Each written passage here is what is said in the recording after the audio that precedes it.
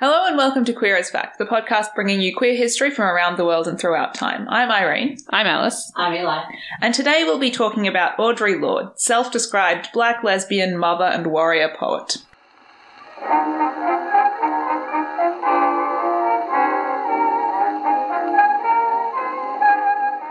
Before we begin, we have a couple of promotions that we think our listeners might enjoy.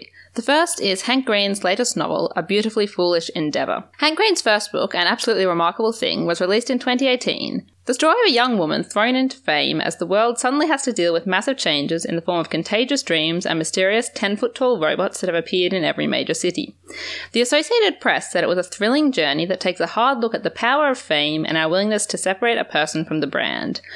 Book Reported said it was perhaps as honest a look as we will ever get into the phenomenon of cyber fame. And the San Francisco Chronicle said, sparkling with mystery, humour and the uncanny, this is a fun read, but beneath its effervescent tone, more complex themes are at play. Well, now that novel is out in paperback or at your library, and also for cheap in audio form. And the sequel and conclusion of the story, A Beautifully Foolish Endeavour, is out to sparkling reviews. Hank wanted his publisher to sponsor a ton of small podcasts, but they said that was too weird. So instead, Hank took 5% of his advance from the book and did it himself. Library Journal's starred review said, throughout this adventurous, witty and compelling novel, Green delivers sharp social commentary on the power of social media and both the benefits and horrendous consequences that follow when we give too much of ourselves to technology. The book came out on July 7th in physical, audio and ebook form wherever books are sold, or you can just go to hankgreen.com and that will get you where you need to go. And now I'll hand over to Jason for our second promotion of the episode. Inappropriate Questions from CBC Podcasts is a show about questions, ones that might be uncomfortable. From How Old Are You to Did You Lose Weight and Can I Speak to Your Manager, hosts Eleanor Hudgens-Lyle, a queer millennial, and Harvinder Wadhwa, a dad, talk to people who have been asked these questions to find out where they come from and to learn more respectful ways to get curious. You can subscribe to Inappropriate Questions on the CBC Listen app or wherever you get your podcasts. Now, on with the episode. We have some content warnings before we begin this episode. This episode will include discussions of period-typical racism and the use of outdated language referring to black people in quotes. It'll also include discussions of period-typical homophobia. There'll also be mentions of murder and execution, discussions of mental illness, depression and suicide, mentions of drug use, mentions of abortion, mentions of terminal cancer and a mastectomy in response to breast cancer, and discussions of the US invasion of Grenada. If any of that is something you don't want to hear, feel free to skip this episode and check out any of our other content. Before we start the episode proper, we should acknowledge the fact that it's nice to have the traditional gang together. Yeah, it's nice to be in the room. This is the first time we've let you in the podcast this season. Welcome back. You know, as we record this, which things may have changed drastically by the time the episode even comes out, it is okay for the three of us to be in a room. Until the end of today. We've just heard today that Alice's suburb is going to go into lockdown again, so we won't be recording with the three of us for a while again, so who knows what's going to happen. Okay, so there were three main books that I used when researching Audre's life, which I supplemented with other bits and pieces, but essentially the three books were Audre Lorde's autobiography called Zami, A New Spelling of My Name. It was published in 1982. She called it a biomythography, acknowledging that it wasn't strictly factual. Largely by reading it alongside a more traditional biography, you can tell which parts are fictionalized and which parts stay closer to the chronology of Audre's life. I also read Warrior Poet, a biography by Alexis DeVoe. Alexis DeVoe is another black lesbian academic writer who was born in the 1940s, I think, who also grew up in Harlem, where Audre grew up. And in addition to that, Audre's estate gave DeVoe access to some 30 boxes of Audre's papers, and she was able to interview friends, family members, partners. The third book that I used is called Conversations with Audre Lorde, and it's a collection of interviews with Audre by various people who knew her, published in the 1980s. I feel like in this podcast we have there's no information about this person, there's 3 online articles and 1 book which is bad, and then we have there are 50 books and they wrote 25 of them, and the other 25 are also super in depth and have their own primary research, and so rarely do we find the middle ground where it's there are 3 really good books that present different viewpoints that I can bring together. Yeah. And I feel like you've fallen on the too much info There was side. so much information. Often so with writers, much. I find, yeah, it's hard. And all her social circles are like academic and writerly circles. Oh, yeah. And so everyone around her is also writing and talking about their lives. So you can pick up any biography of any, like, friend of hers and be like, and what did Audrey do in this one? Yeah, exactly. Yeah. And she was also just very conscious of herself as a historical figure. And she was aware towards the end of her life, like she had terminal cancer. And so she kind of made preparations for a biography. Which hypothetically might make it a bit easier for you. I mean, I think the hardest thing, honestly, was just trying to get this down to like a podcast episode and not a lecture series. Yeah. The episode leans more towards Audrey's personal life than Audrey as an activist. And towards her career, I guess. I do talk more about her as a writer and an academic. But it's very much impossible to separate that from her politics. Audrey was born in New York City on February the 18th, 1934. Her parents were Byron Lord and Linda Belmar Lord. Both Byron Lord, like, what a name. That's true. Card catalogue thing for Lord Byron. Come on, Lord. No, that was her dad's name, Byron Lord. Both her parents were immigrants from the Caribbean. Her mother had been born in Grenada and her father was from Barbados. They had lived together in Grenada before they moved to New York. She was initially named Audrey with a Y. As quite a young child learning to write, she was like, it appealed to me that both my names ended with an E, so I dropped the Y. And there was no like further mention of a time in her life where she like consciously changed it. So I think she just started writing as Audrey Lorde with no Y as like her pen name. Yeah. And that was her name. Audrey was the third child in a family of three. She had two older sisters, Helen and Phyllis, who were quite close in age and about 4 years older. And she always felt quite separate from them. Like perceiving them to have a kind of connection that she didn't have. I bet they made her be R2-D2 when they played Star Wars. You used to make me be R2-D2 when we played Star Wars. Yeah, exactly. You got to be Princess Leia. Our brother got to be Luke. Yeah. Luke, Leia, and R2-D2. The trio, obviously. Absolutely, who's that? She slept in her parents' bedroom and her two sisters shared the other bedroom. They lived in a 2-bedroom house. And she tells this anecdote where, like, they were on a beach holiday, the family was, and so the 3 sisters were sharing a room for once, and she was like, I was so excited that I would get to hear, like, the things that my sisters did when I wasn't, like, in their room when I wasn't there. And turns out that what her sisters did was, like, tell stories to each other about their favourite comic book characters. Oh, that's good. There was an interview with, like, one of her sisters years later where she was like, I'd forgotten all about that until Audrey brought up how excited she was that one night to hear these stories. That's very cute. I'm also glad because when you started telling this story, it sounded like it was going down a negative path and, like, either her sister's just going to be like, good night, Audrey, and go to sleep, or they were going to be, like, mean to her or something. But no, it was great. It was wholesome. Yeah, her sisters were like, she felt mean to her, but not in a sort of out of the ordinary way. So yeah, she always felt quite, especially as a child, distant from her sisters, saying that she often felt like an only child, being quite different in personality from her sisters and from, like, other girls she knew in primary school, elementary school, that's how it's called in America.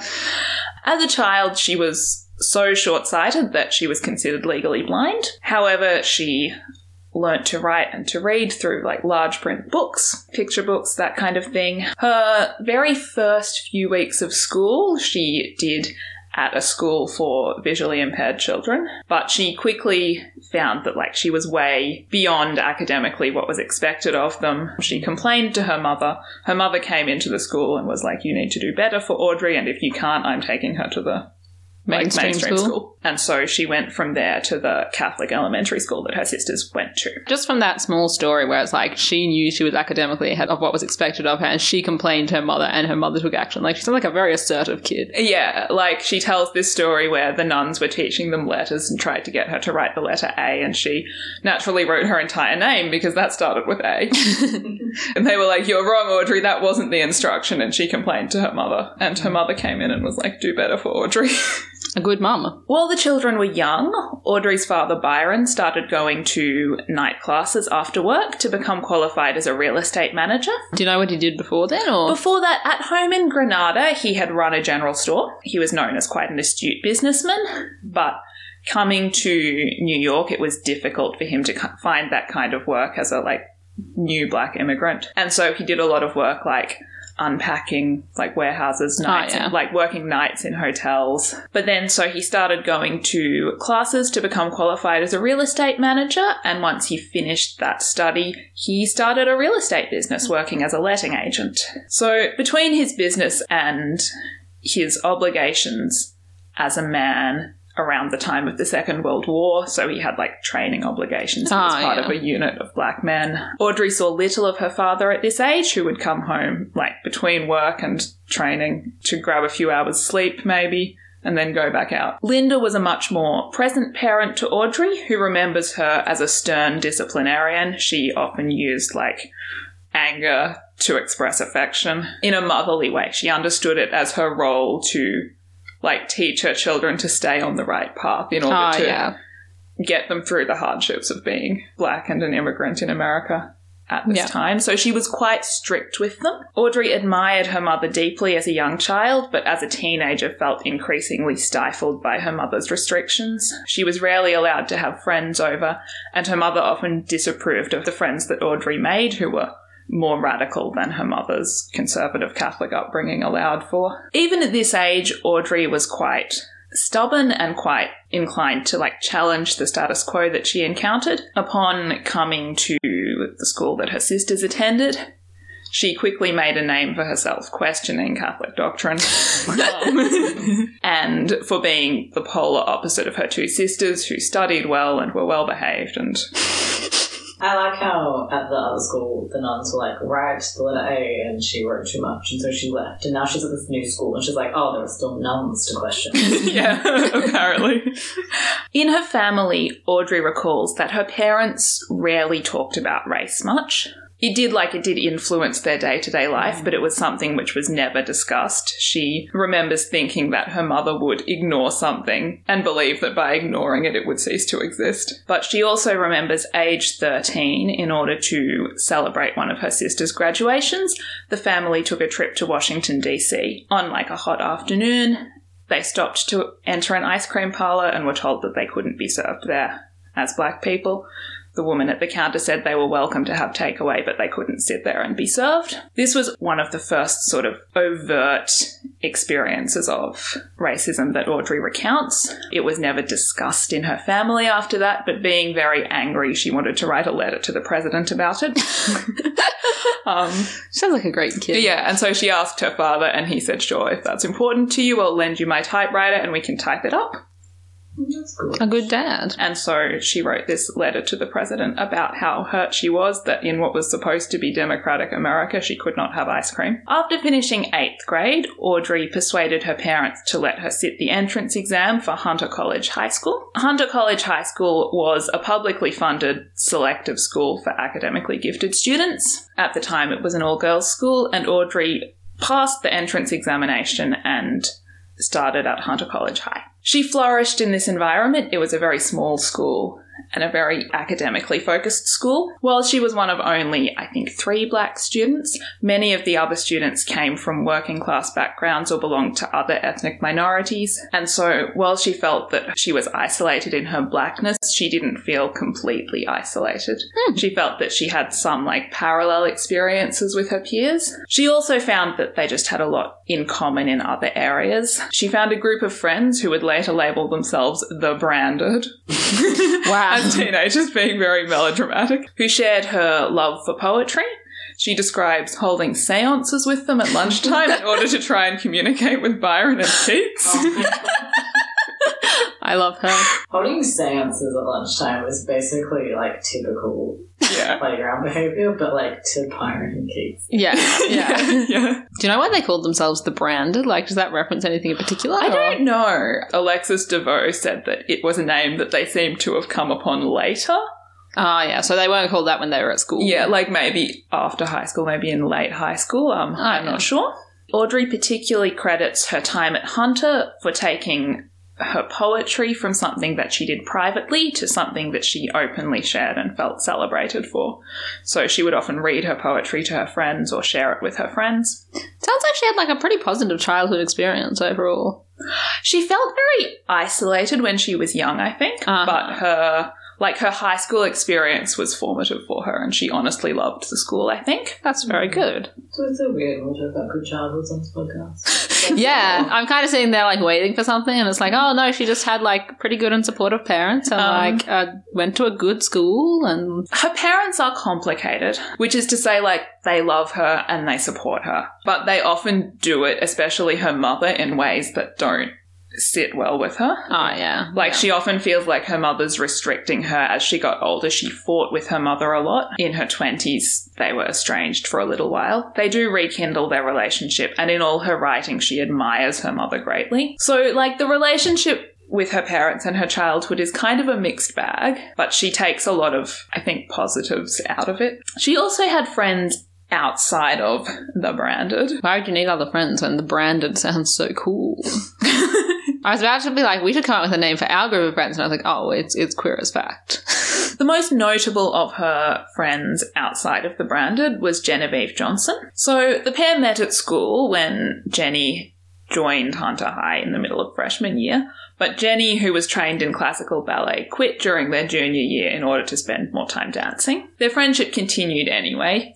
They would forge notes pretending to be each other's mothers in order to wag school and spend days together at Jenny's house while her mother was at work. Or sometimes they would roam the streets in costumes that they put together at Jenny's house. The things they pretended to be were wild.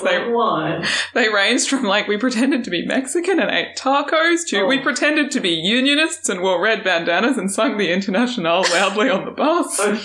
It was so wild. I love it. But often they would just walk together hand in hand through the park, share ice cream together, or just cuddle together on the sofa at Jenny's house and talk. In Zummy, Audrey called Jenny the first person I was ever conscious of loving. So are they like girlfriends, or are they just like friends who are like treading the line that teen queer girls just kind of tread? Or yeah, they're just like treading that line. They don't sort of talk about being girlfriends or being gay or anything like that. They just cuddle a lot and hold hands a lot and spend all their time together. Jenny lived with her single mother, Louise, who had raised her from childhood with the help of Jenny's grandmother after the father had left them.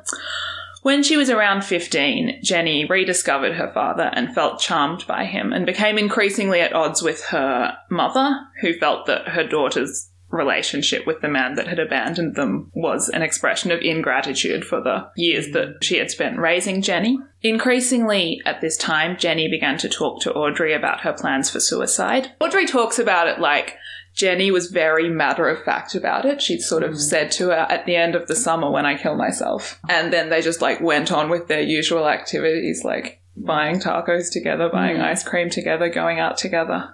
And yeah, Audrey very much felt she knew this was coming and didn't know what to do about it. And in that year, Jenny's grandmother found her in the bathtub having cut her wrists. She survived, and unsure of what else could save her daughter, Jenny's mother allowed her to move in with her father and her father's new partner, Ella. In the new household, Jenny's mental health didn't improve, and some months later, a second attempt at suicide killed her. Oh, God. How old are they? 15. Audrey was left to grieve Jenny very privately. As I said, she was outside of the main social circle that Audrey had. Audrey's parents hadn't approved of Jenny, who they thought was sort of loud and wild. And nobody at all understood the depth of feeling that Audrey had for Jenny. In her autobiography, Audrey writes this list of things I never did with Genevieve. Let our bodies touch and tell the passions that we felt. Go to a village gay bar, or any bar, anywhere. Smoke reefer. Derail the freight that took circus animals to Florida. Take a course in international obscenities. Learn Swahili. See Martha Graham's dance troupe. Visit Pearl Primus. Pearl Primus was an African-American dancer who had attended Hunter High, well before them. Ask her to take us away with her to Africa next time. Write the book. Make love. Oh, that's very beautiful and very sad. I don't know if she intended it to be, but, it's a list, but it's almost like a poem. I think she did. I think she very much did. Audrey's autobiography, honestly, is recommended reading for all of you. It is quite bittersweet. It goes up until, her late 20s, I think. And it's just a time of her life where she's, extremely gay and extremely lost. It's, uncomfortably relatable a lot. Audrey graduated from Hunter High School in 1951. At the graduation ceremony, her English teacher celebrated her in a speech to the audience, describing her as one of my future poets. Oh. Having graduated from school, she took the opportunity to move out of her parents' house as soon as possible. As I said, she was feeling stifled by her mother. She argued with her and with her sisters a lot. The suddenness of the move, Audrey says, was catalysed by an explosive row that Audrey and Helen had, on which Linda threatened to call the police. I have no idea whether Linda was serious or not, or whether that was just something she said to her screaming daughters. But the following morning, Audrey left for work and returned home once her family was asleep, packed all the things she could carry and moved out. I see what you mean about how her relationship with her family is actually complicated. Yeah, it's quite complicated. It was hard to sort of encompass in a sequence of events. Yeah. Because she very strongly admires her mother, and especially by the age when she's talking about all this, she's like, I can see what my mother was trying to achieve. Yeah. That didn't make it any easier, especially like as a teenager. So first she moved into the apartment of a friend temporarily, and following this, once she found her own job, which was a night shift as a nurse's aide. Sorry, you said she was coming home from work when she packed up her things.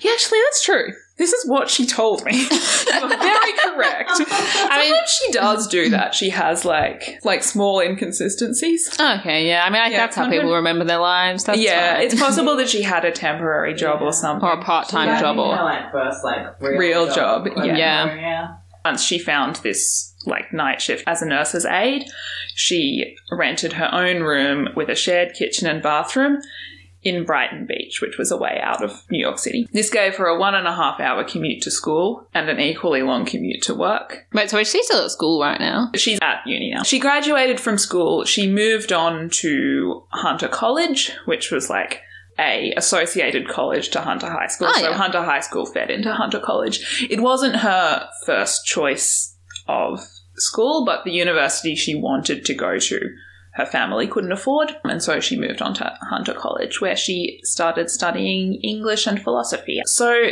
she had a 1.5 hour commute to school, a night shift as a nurse's aide, and she and her co-workers, she says, used amphetamines to stay awake. She's never sort of a habitual user of amphetamines, but it's something that she comes back to whenever she reaches these times in her life where she just has too much going on. Whilst she doesn't really think about her sexuality at this point, she makes friends with her co-workers at the hospital who are like other women nurses. And the relationships often have like a flirtatious element to them. Sometime in her final years at school, Audrey had started dating a white man named Jerry Levine. Her parents disapproved of the relationship because they felt that you shouldn't trust white men. Dating a white man was dangerous. He wasn't right for Audrey and he would lead her astray. She liked him as a person and records in her journals growing increasingly fond of him. But their different sexual appetites became a problem.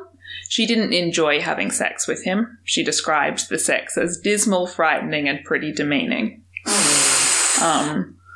She said he told her she would get used to it. Her friends told her she would get used to it. And she says she wondered why it wasn't possible to just love each other and be warm and close and let the grunting go.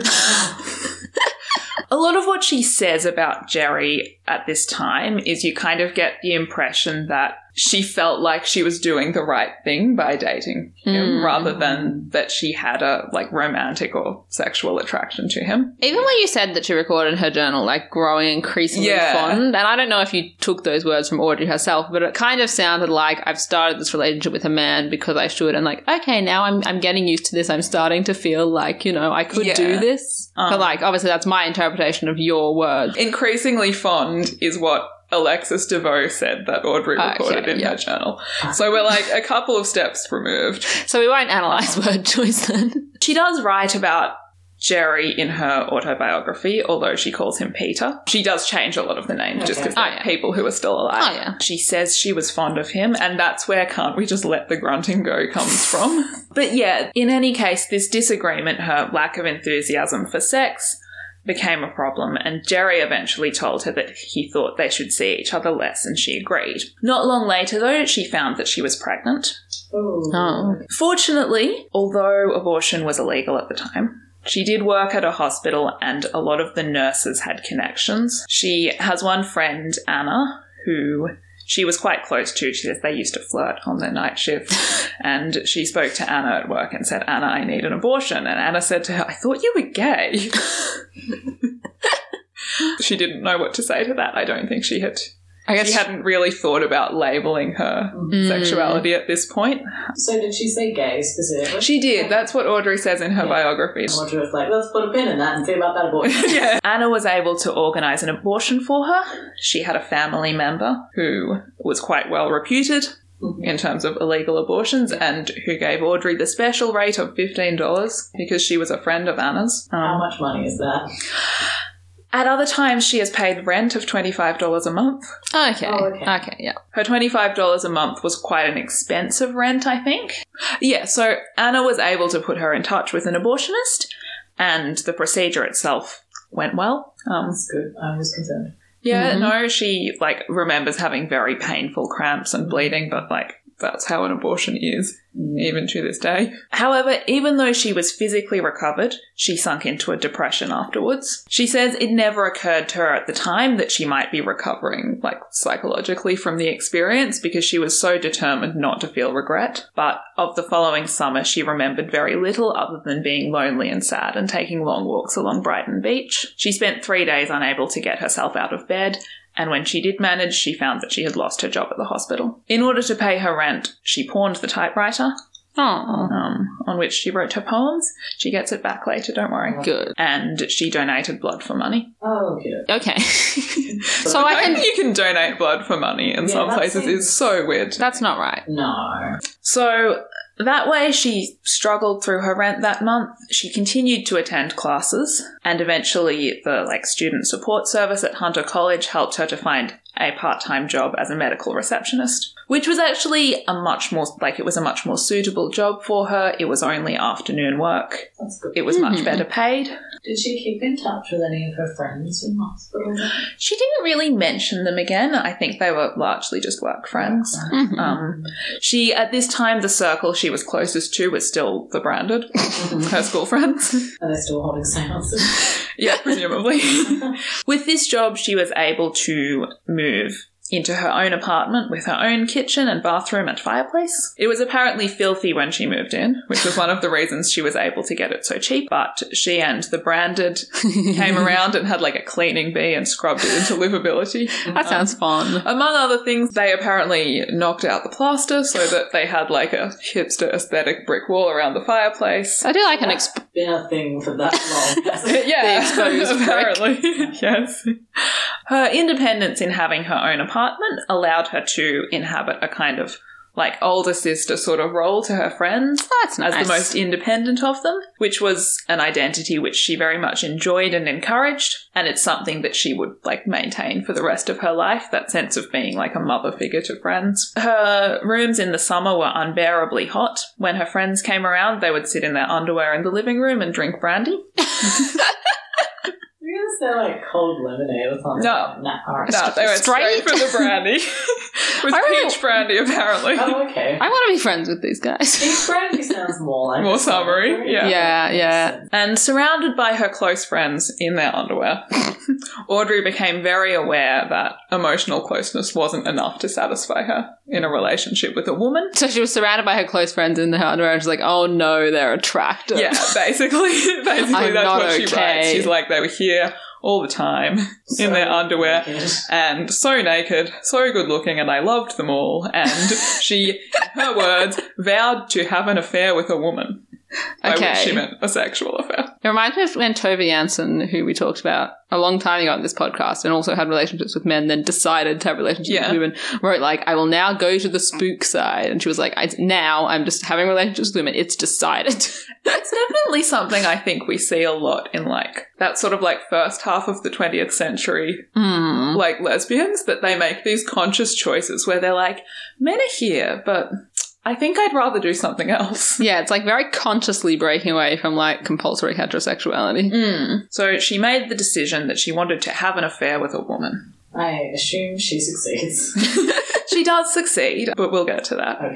Okay. So although she had a close group of school friends around her, she found it much more difficult to make connections at college, and she missed the atmosphere of high school where she'd been one of this proud group of poetry-loving, seance-holding idiots. So she started failing classes. It never occurred to her, she said, that this might have had anything to do with the fact that she spent all her evenings drinking brandy in her apartment with her friends instead of studying. The undergrad experience. Yeah, it also never occurred to her that it might be connected to the depression that she had been experiencing. I just thought, she says, about the German class that she failed, well, some people can learn German and some people can't. And I was one of those people who couldn't learn German. And so she dropped out of college and moved to Stamford, Connecticut, where several friends had told her that there was work. The work in Stamford was not as promising as she hoped. She asked at the unemployment agency for work as a medical receptionist, but says that the receptionist laughed at her at the idea of a black woman inhabiting such a role. Oh, okay. It was just beyond her comprehension. So she wound up working at Keystone Electronics, a factory which cut and classified quartz crystals according to their electrical charge, for use in watches and radios. I knew that watches had quartz in them, but I never thought about how that was and how they must get rocks out of the ground and be this looks good for a watch. And apparently they have a very low level radiation, which makes your watch go. The working conditions were bad. The pressure to work fast was such that employees found it worthwhile to save a few seconds when measuring the charge of the crystal, which was done by X-ray, to save a few seconds by not pulling down the shield before they did it. Remember how she used to pretend to be a unionist? I think it would be good if she enacted that in real life now. Remember how you content warned for cancer? I did content warn for cancer. This is something that Alexis DeVoe mentioned, actually. She was like, is it possible that this is what led to her? I would say it is definitely possible. And how long does she work in this environment? She was only here for about a year, I think. That's long enough. Yeah. Usually exposed to small amounts of radiation. For what it's worth, she did join the union. Everyone in the factory was a union member. Good. But the union doesn't seem to have been particularly effective about being able to do this, because technically there were safeguards. Yeah. But the pressure to work faster and earn the bonuses for exceeding your target was such that people wouldn't use the safeguards. Although she was a fast worker, Audrey wasn't satisfied with the meager bonuses that you got for exceeding the target. So in order to appear as though she had measured more crystals, they were counted on the number that you took rather than the number that you measured, just because that was the easiest way to count them. And so she took to hiding crystals in her socks or in her mouth, pretending that she had worked with them, and then flushing them down the toilet on her breaks. Okay. At the factory, however, she also met Ginger. Ginger was short for Virginia. So Ginger worked at the factory, at the machine beside Audrey's. They quickly became friends within the first week when Audrey, overwhelmed by the pace of the factory and the pressure of the factory and just the stress of her life, burst into tears on her fourth day at work, and Ginger bought her a coffee. Aww. So Ginger was in her early 20s. She was a black woman who had recently divorced and was now living back at home with her mother. Audrey described Ginger as gorgeously fat. This is something which has always appealed to Audrey. As a child, she was very self-conscious of her own build because her two sisters were much more slender, and her ability to see fat women as beautiful has always been quite important to her. And soon the friendship progressed to have an element of sexual tension. Ginger perceived Audrey as a more worldly, more wise city girl, and they spent a long period of will they, won't they, where Ginger was assuming that Audrey, as the wise city girl, would know how lesbians had sex and make the first move. And Audrey was there well, I'm 18 and she's 23 and she's been married. She's going to do it. Before eventually they went to bed together. At which point they were what do we do? At which point, apparently they figured it out. Audrey was I'd been so confused for so long, but when I came to it, I just knew. That's nice. I'm just thinking about all those historical sources that are they probably never had sex because, would they even have known how? No, women couldn't have figured that out. Interestingly, Audrey recalls talking to Ginger's mother about their relationship. Oh, okay. After Ginger's mother scolded them for bed thumping all night when they had work in the morning. So they weren't subtle. They were not subtle, apparently. So, yeah, she didn't sort of have problems with Audrey, being around, being at family dinner, spending time with the family. But she saw it as a short-term thing, a temporary relationship. Which, honestly, I just found quite interesting that Ginger's mother, Cora, apparently just had no problems with that. She just, woke in the night, heard it, and was like, oh, my daughter sure is having lesbian sex. I mean, we've talked about this a fair few times on this podcast before, of the kind of idea that, like, female-female relationships are fine when you're younger, and then it's sort of accepted that, okay, but you'll grow out of that and you will settle down with a man. Yeah, like, it's I'm not an aware of uncommon that, attitude. But I don't think I expected to find it in, like, 20th century America. And with Ruth Ellis. Yeah, yeah. I mean, Ruth Ellis was a bit earlier. Specifically that thing where they had lesbian sex too loud. Yeah. And her dad told her off for it, yeah. Yeah, and I guess it is kind of one thing to be like, all right, with girls having their little bit too close friendships, and another thing to wake up in the night and hear loud sex going on in your house. Yeah, especially as the mother. Yeah. In any case, that didn't particularly bother Audrey and Ginger, because Audrey had no intention of staying in Stamford forever. And Ginger also had no intention of, like, a long-term partnership. They very much saw it as a kind of friends with benefits arrangement. Okay. Like, they were sexually attracted to each other and very close to each other, but they didn't really perceive it as a partnership. Like, yeah, In early 1953, while Audrey was still living in Stamford, her father suffered a stroke. So she returned to New York in order to spend time with her family, not long after which her father died. This was one of the first times she had spent time with her mother since leaving home. So she stayed in her family's house with her mother and her sister Helen. Phyllis was, I think, married at this point, and while she came to the funeral, she went home to her family afterwards. And mostly she remembers Helen playing the same record on repeat for the entire time, while she and her mother grew increasingly bonded over their frustration. After this, she returned to Stamford, but not for very long. The foreman of the factory had become increasingly suspicious of her supposed rate of work. Yeah. And her membership in the union allowed her to leverage resigning with 2 weeks' pay rather than being fired on the spot. Nice. So she returned to Stamford in order to immediately lose her job, but she returned to work with 2 weeks' pay. She is doing fraud, so that does seem kind of risky. Yeah. She was very, like, unsurprised about it. She was like, I knew it was coming. I didn't want to be in this job forever because it was hell. And she was also like, me and Ginger had kind of run our course. Oh, yeah. Like, they were still fond of each other.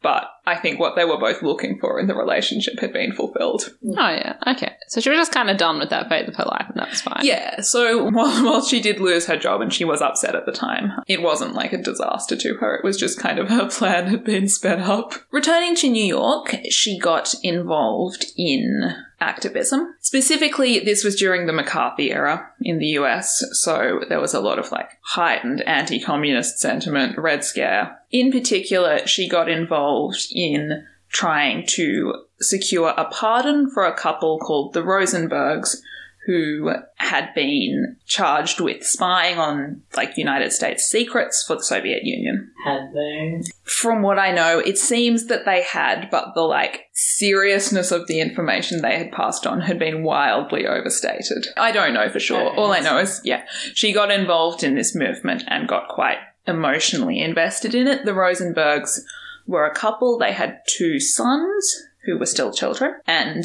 the idea that the United States government would happily execute the parents, like create orphans actively, was quite hurtful to her and had quite an impact on her perception of the country, in spite of, like, an ongoing activist situation. The Rosenbergs eventually get executed. Following the failure of their efforts to save the Rosenbergs, Audrey became determined to leave the USA. So where does she want to go?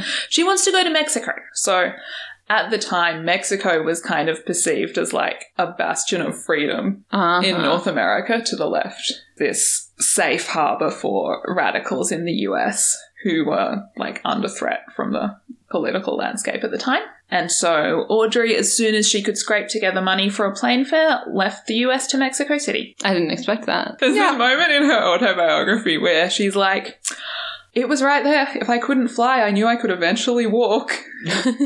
First, she stayed in, I think, a hotel in Mexico City, but quickly after this, she had the contact of an American woman named Frida, who Audrey had some, like, second-hand connection with through her activism, who lived just outside Mexico City in a community of, like, radicals who had fled the US. Does Audrey speak Spanish? Not very well. She knows, like, a little bit of Spanish. She's got, like, phrasebook Spanish at this From stage. pretending to be a Mexican as a teen? Probably.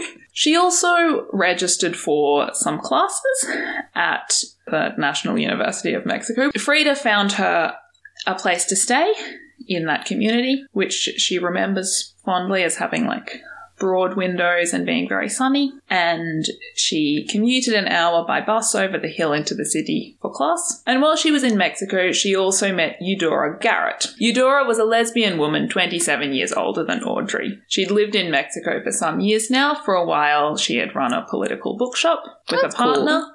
Since then, she and her partner Karen had broken up. She worked now as a freelance journalist. By Audrey's account, they had a sexual relationship. But Alexis DeVoe says that this is unsubstantiated by her journals at the time. Oh, okay. It's hard to say whether, you know, she did and didn't write about it, or whether she didn't and wished she had. Yeah, and so she just, like, kind of made up afterwards that it had happened. How, like, candid are her journals, do you know? How, like, consistently kept are they? They're consistently kept, but not, like, regularly, not, like, every day. When important things happen, she'll write extensively. Oh, yeah. Other times she'll write single sentences. Sometimes she won't write at all. But there aren't, like, huge empty patches in her life. Okay. But it is kind of feasible that she could have left out a sexual relationship, do you think? Or I'm more inclined to think that it didn't happen and it sort of fitted the narrative that she wanted for her autobiography. Yeah. Because in her autobiography, she very much kind of frames it as an educational experience for a young lesbian. It's like Eudora is going to teach her how to be a woman. Oh, yeah. So it's just part of the narrative arc in a way, rather than... Yeah. Having said that, she was definitely at least close friends with Eudora. Mm-hmm. And they were aware of each other's, like, sexuality. Okay. One of the things I noted was Audrey commenting that Eudora said she hated the word gay, thinking of it as, like, East Coast US slang that she couldn't connect to. So what was the word she used? She came from California. She preferred to use lesbian. Oh, yeah. And just she didn't like to be called gay. That's interesting because I can't remember who it was, but I remember when I was reading kind of like Stonewall era, so like not that long after this, I guess, reading about what we would describe as a lesbian who said, like, I didn't like being called lesbian because that was like the slur they shouted at us on the street. And that was like an East Coast experience of the word lesbian where, like, she didn't want to be called lesbian. She wanted to be called gay because she saw lesbian as, like, a slur from the outside. Yeah, where... some East Coast things as well. Apparently. It's interesting. Yeah, and Audrey, when she talks about her, like, lesbian communities in New York after this, the word they always use is gay. Okay. They call themselves gay girls with a hyphen. Gay girls. The branded gay girls.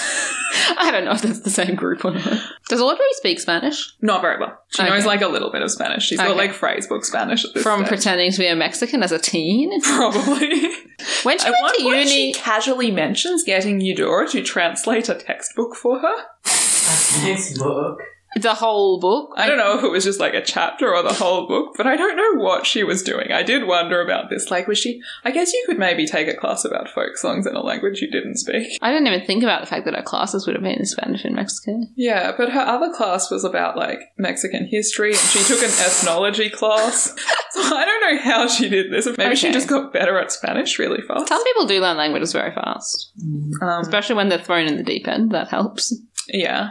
So Audrey loved Mexico and her intention was to stay as long as possible, but she was unable to find a job, possibly unsurprisingly with the language barrier.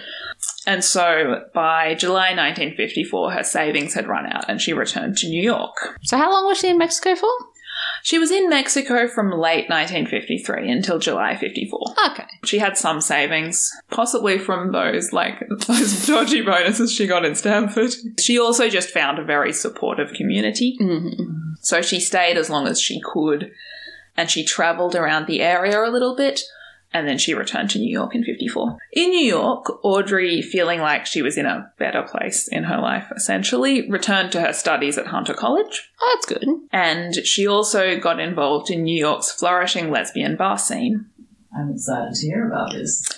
Yes. We haven't talked that much about New York's lesbian bar scene on this podcast, which is surprising, and I'm keen for our foray into it. A lot of what she talks about, she'll mention a lot of specific places, but other than the Bagatelle, which sounds like a kind of seedy bar/club, most of them, she says, would last 6 months a year then shut down. Yeah. Often they're as much community hubs as they are bars. Mm-hmm. There was one, and I'm trying to think of its name, where they were a bar in the evenings, and on Sunday afternoon, their cook, who was Chinese, used to come in and put on a free with your drinks Chinese food buffet. Oh, that sounds great. Which just sounds so good. She was it was the best place ever. We would all line up until it opened on Sunday afternoon, pretending we were cool and not just here for the for the Chinese food. buffet. So was this because I know that New York's gay scene was quite segregated at this time. Is this a black bar scene? It's mostly white, but not entirely white. She says the lesbian scene was much less segregated than mainstream America. Oh, okay. Mm-hmm. She often says that lesbian women were the only, black and white people speaking to each other. But she does largely find herself in, circles of white lesbians as the only black woman. Mm-hmm. Her experience at this time is that all the black women that she knows are quite conservative. Oh, okay. And so she finds it very hard to either find lesbians who understand her from a black perspective or black women who understand her as a lesbian. Yeah. But in any case, she found a circle of lesbian women there who she becomes quite close to. Although she never really names them in her autobiography, she just sort of gives you this general sense of having a community. She describes them as always willing to offer a meal or a bed or a listening ear to a lesbian in need, and says that there was always someone calling you on the telephone to interrupt the fantasies of suicide. That is as good a working definition of friend as most. So, okay. She's still going through some things, I think. She is actually, incidentally, she's in therapy on and off for a lot of this time, which is something she seems to find very productive. That's good. Whenever she's cutting costs, her, therapist is the last thing to go. Mm-hmm. Which is just, such a surprising experience of therapy for a black woman in the 1950s. Mm. I wasn't obviously able to find out what went down in those therapy sessions, but Alexis DeVoe is able to, name a number of therapists that Audrey had throughout her life, and she develops quite close relationships with them. Okay. Well, that's good. It's something she's very kind of pragmatic about. She's I'm aware that I have this sense of loneliness and isolation, which is, built into me, and it's something I need to work through. That does seem like a very productive mindset to come at that. Yeah. As a black woman in the lesbian community, she did always feel like something of an outsider. It was partly the race element. She found that most white lesbians perceived, a black lesbian's experience of oppression and a white lesbian's to be the same. She recalls one of her friends saying to her, "Oh, we're all Negroes here." Oh. In terms of describing experiences of oppression, which she says she hated every time she heard it. Yeah. Yeah. So this was a phrase. This was a phrase, apparently. To be fair, at this time, this is still a bad sentiment, don't get me wrong, but Negro was not a wrong word at this time.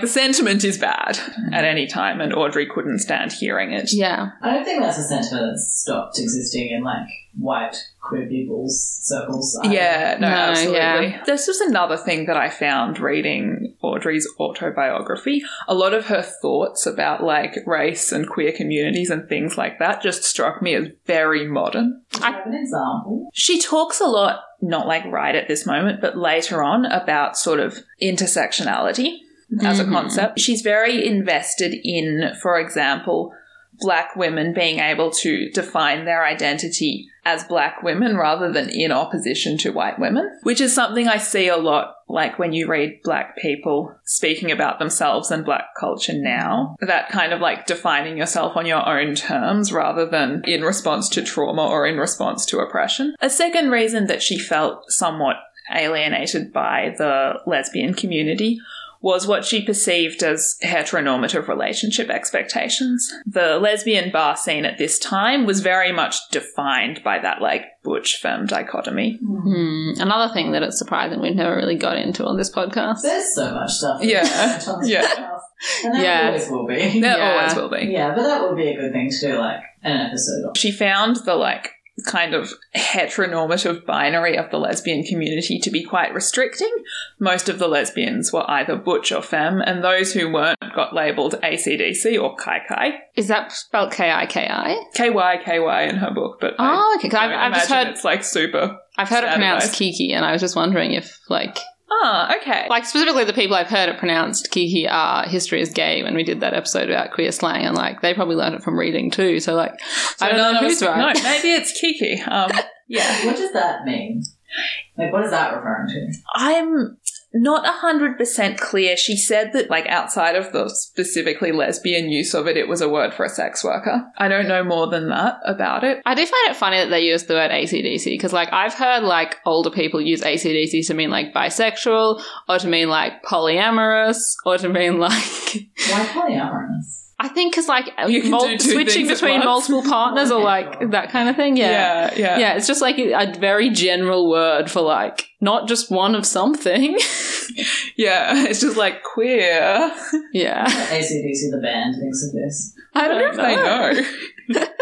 So are these terms within the community that Audrey's in at the moment derogatory, or are they... Yeah, they're quite disparaging. Like, she definitely, over time, forms this circle of lesbian friends who, like, don't fit into that framework. And she says, we were the hippies of the lesbian bar scene. Regarding the butch-femme dichotomy, Audrey says in her autobiography, I have always wanted to be both man and woman, to incorporate the strongest and richest parts of my mother and father. Like, she didn't want to limit herself to one of those roles.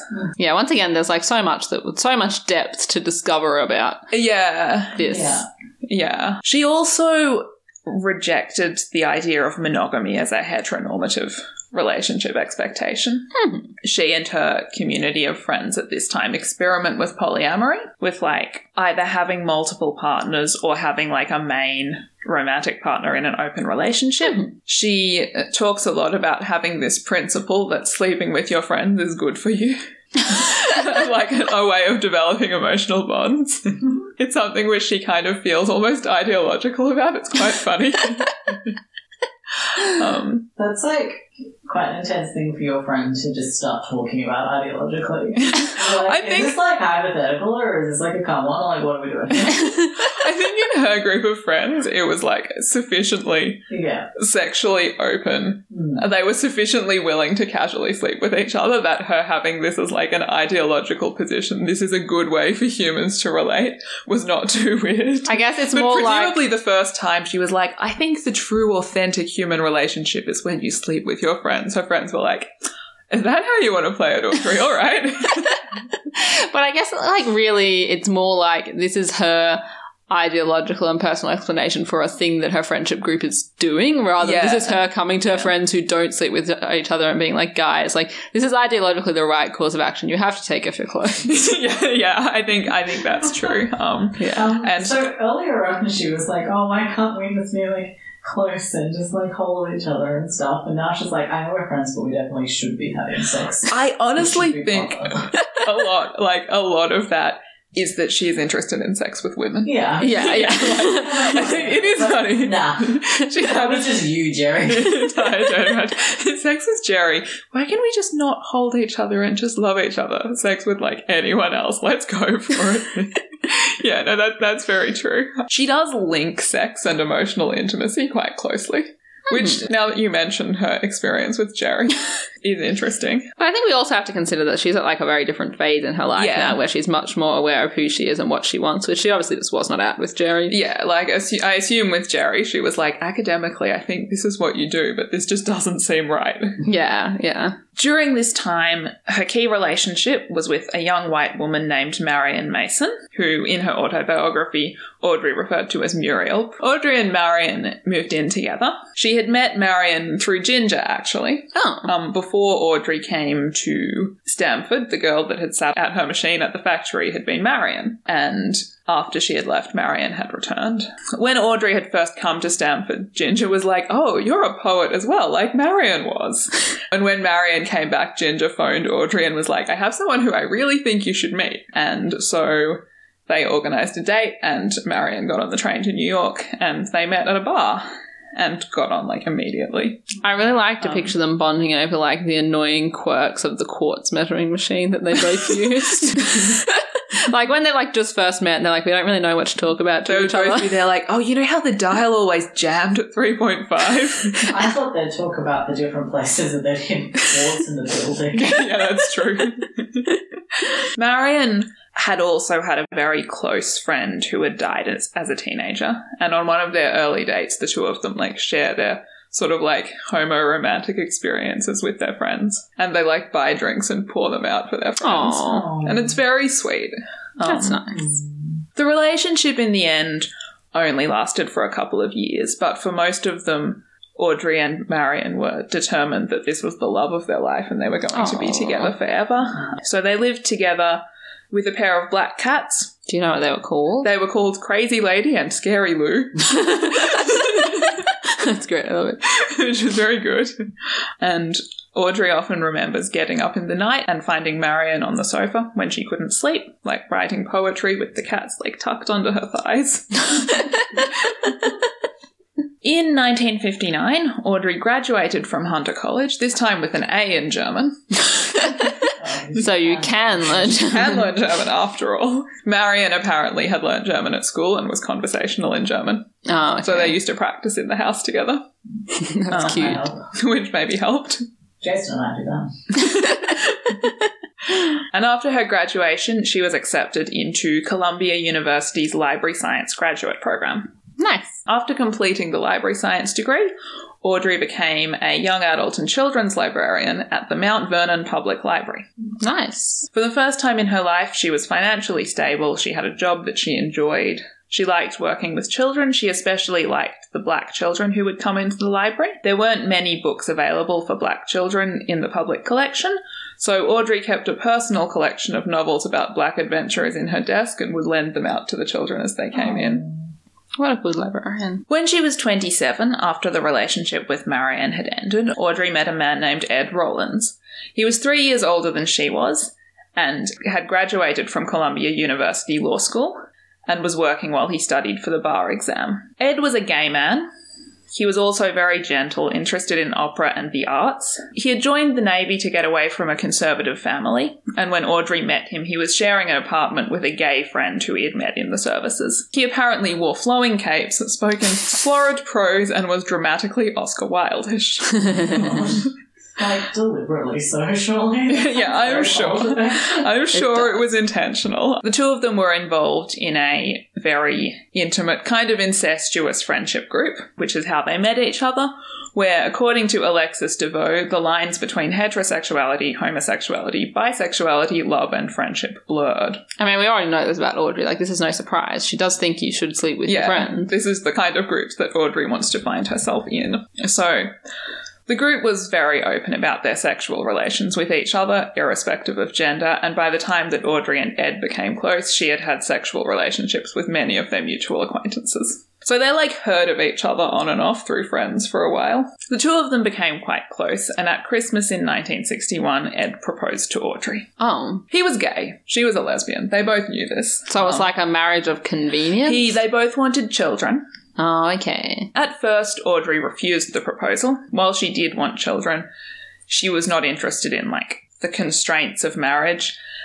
And she said that while she found Ed sexually attractive, she wasn't in love with him. She was also worried that his interest in her had a racial motivation. She was often in these liberal white circles, and she had found it wasn't uncommon for progressive white people to want to date a black person or have a black friend as a kind of, scorecard on progressiveness. Yeah. Mm-hmm. And so she was quite suspicious of his pragmatic marriage proposal. So she asked him to give her time to think about it, intending to ask for advice from her lesbian friends. When she spoke to her friends about it, she encountered immediate opposition. They thought it was a terrible idea. They were like, Audrey, you're clearly a lesbian. What do you think you're doing? This is what I would say if my lesbian friend was like, what if I married this man? I can see the pragmatism of it, but like... Yeah. Ed, meanwhile, spoke to his family, who felt that he was betraying them by marrying a black woman.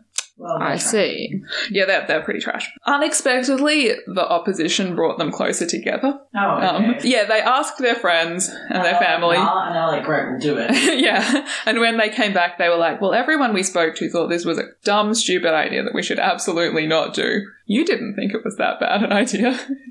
And they bonded over that. And in the end, Audrey agreed to marry Ed, although they clearly stipulated, like, with each other, that while they were fond of each other, they weren't in love with each other, and they never intended to be. At least it was all on the table.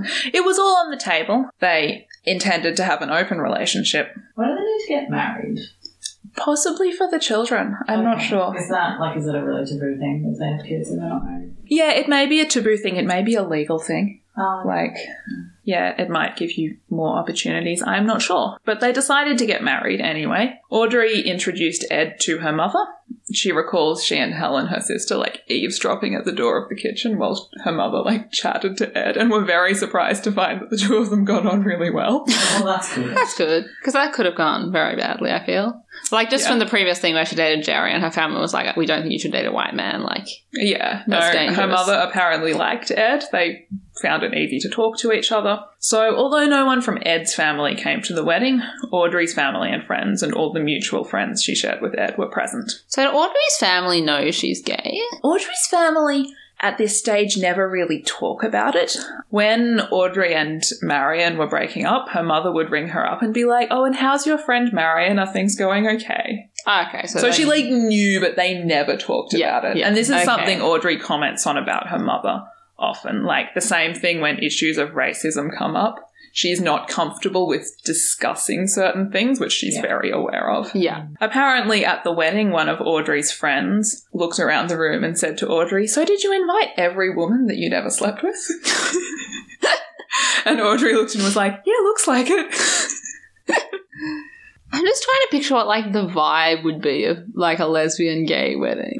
Apparently, Audrey's lesbian circle felt quite betrayed by it, so while they came to the wedding, they were quite disapproving. Okay. It seems awkward. Yeah. So that part was awkward. Audrey's family was happy for her. Okay. They liked Ed. They seemed to think it was a good idea. Were they just oblivious to the vibe? Was it like Christian and lesbians? Yeah, maybe. Any of them had sex with the bride? Yeah. Yeah, like, Audrey, her, like, conservative Catholic family, and all her ex-girlfriends. On one side of the church and no one on And the just other. Ed on the other. Yeah, so I understand that the wedding was a weird vibe. Did Ed wear a cape? I don't think so, unfortunately. Aw. She did apparently take him to, like, a work Christmas party early on in their friendship as, like, a test run of whether he could act conservative around her family. And she was like, it was fine. He didn't wear a cape. He spoke like a normal person. He fooled them. Just imagine them getting home and having to, like, walk around the house, like, swirling his cape to like, get it all out. Yeah. Yeah. So they got married, and on March 16th, 1963, they had their first child, Elizabeth Lord Rollins. A year later, Audrey and Ed had their second child, Jonathan. At the same time as this, in August 1963, the March on Washington happened. The March on Washington was a mass march in support of civil rights for black people in America.